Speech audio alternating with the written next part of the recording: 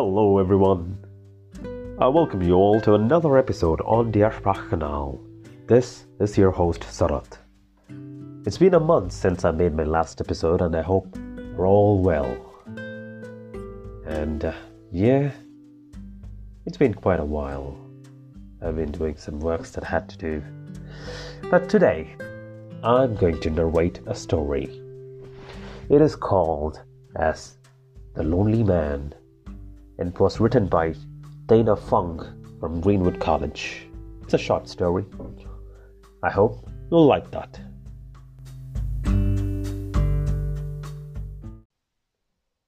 The lonely man woke up one morning only to notice that Mrs. Green from across the road didn't greet him. Every morning he would walk outside and be greeted by the plump lady from across the road. Her sweet smile always made the lonely man blush. Even the grumpy Mr. Stephen, who usually swore like a sailor from the next door, didn't bat an eyelash. The lonely man shrugged it off as a bad day and donned his tweed jacket and a matching hat. He slowly strolled to the nearest bus stop. Even the birds didn't chirp for him.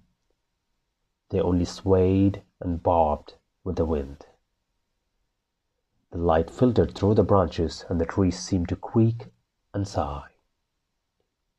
The bus rolled by and halted. A young lady with a floral print dress stepped on. The man swiped his transport card and sat behind a man decorated with tattoos. He stared at his wrinkly hands and twiddled his thumbs while the bus blurred the scenery. The bus came to a stop and leaned towards the curb as everyone got off.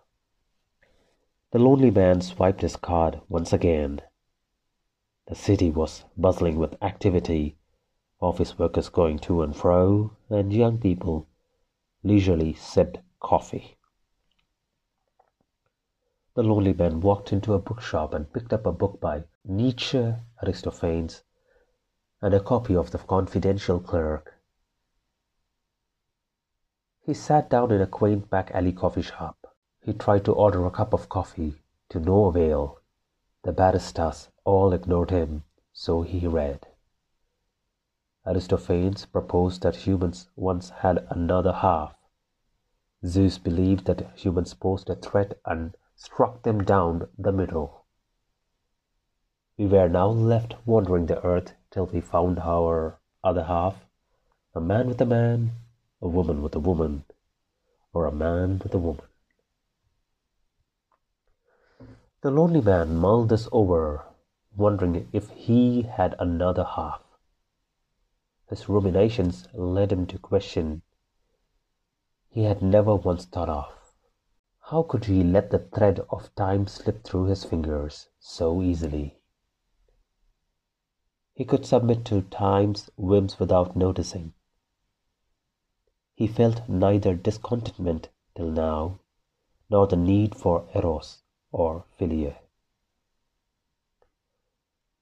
What had he been doing with his life?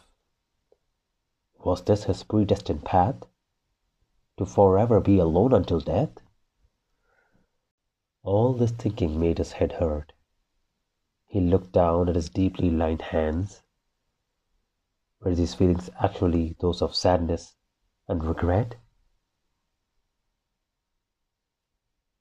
Was he on the brink of an existential crisis that he should have had 30-odd years ago? The word melancholy came to mind, a word that had previously not even touched his lips, let alone his mind. A form of sadness, not entailed by rage or regret, a word that even society hasn't touched. In a world where cheerfulness is looked positively upon, was the need for melancholy necessary? He felt a small smile play on his lips, and he decided that melancholy wasn't such a bad thing anyway.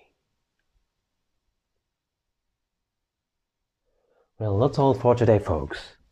I hope you like the story. Until then, have a great day, great evening. Bye.